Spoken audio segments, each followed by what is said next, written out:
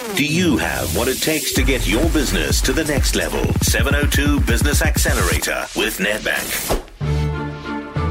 All right, we're reviewing some of the businesses that we've profiled before, and our entrepreneurial expert, Pavlo Fatidis, joins us. Pavlo, morning to you. Hi. Morning, John. All right, now we've got a company called Isisa Health Care. Tell us about that. Why do we select this one? That's right. If you remember, John, they provide home-based nursing and health care. So for aged people, for people with disabilities, for people who struggle to get around in everyday life, they provide staff who are fully trained, capable to come into the home and to look after and to help you either recuperate from an injury or to just simply get along with life. Why did you pick this? Because there's a huge potential. There's massive potential, John. We have an aging population. It's a need that's dire.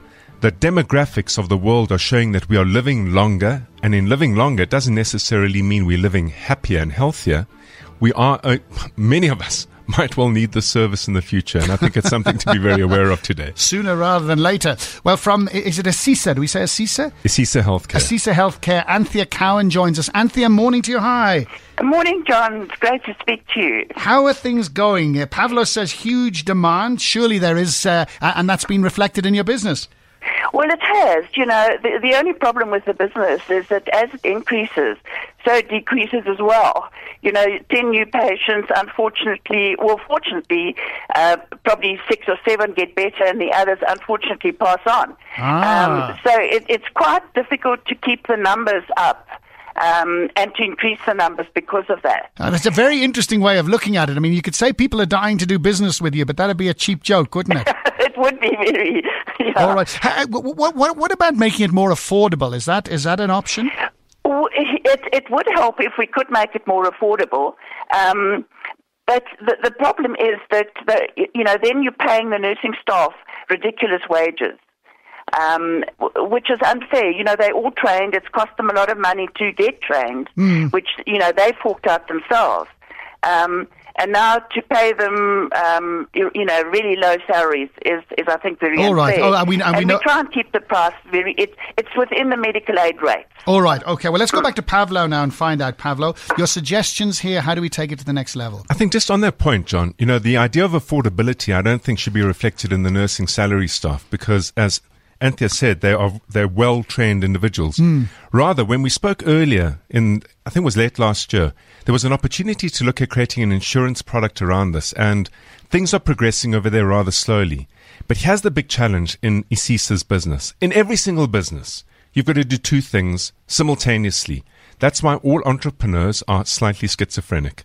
The first thing you've got to do is operate and run the business. Right. And that is the day-to-day operations. It's about pursuing growth. It's about managing cash flow. It's about customer service and all those good things. Right.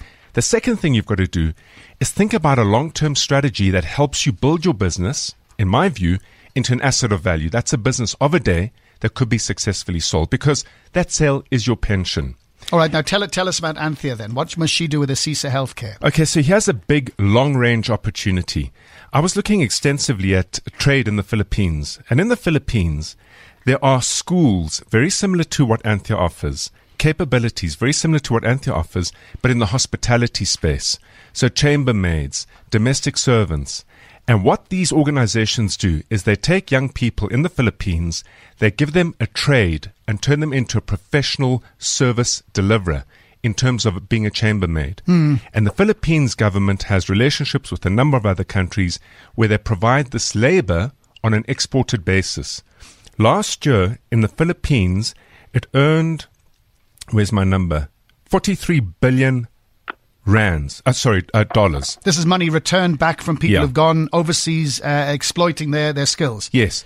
It exceeds the export of any commodity that the Philippines can possibly offer. India's doing this very successfully with programming skills, and we're seeing it in other areas. But are you then suggesting Anthea should change her business into more of a sales or training business for carers? No, I think that there's a very, very good opportunity for someone with Anthea's understanding and positioning over here to work with government to create an opportunity for young people to develop these skills, they're very specialized skills, and to provide those skills into the aging European population on a remittance trade basis. That would be a big idea for South Africa. It would certainly be a big idea for this business. Anthea, what do you think? I have thought about that. but not to that extent, because there have been a few training schools, especially the training school that trains the nurses for Netcare, that have tried it, and not very successfully. I'm not sure where they've tried it, but they certainly have. And for everyone they've sent back, one has come back. All right. Well, let's ask Pavlo to comment. Last word, Pavlo. Yes. Look, you know what? That was then. I'm talking now and into the future. And the fact of the matter is that South Africa has a young population. Europe has a constantly aging population. And the demographics work for us, and so do the currencies. I think, as a long-range opportunity, there's something in this. Okay. All right, Anthea, thank you very much indeed. Pavlo will talk to you, okay? And let's see if we can come up with something. I will stay in touch, okay? That will be great. Thanks very much, John, and goodbye. Okay, bye-bye. Anthea Cowan, and that's Isisa Health Care. Talk Radio 702. Pavlo, who are we going to speak to tomorrow? Tomorrow we're going to be speaking to College of Digital Photography, the e-learning specialists. Okay, there you are. We'll look at that one tomorrow.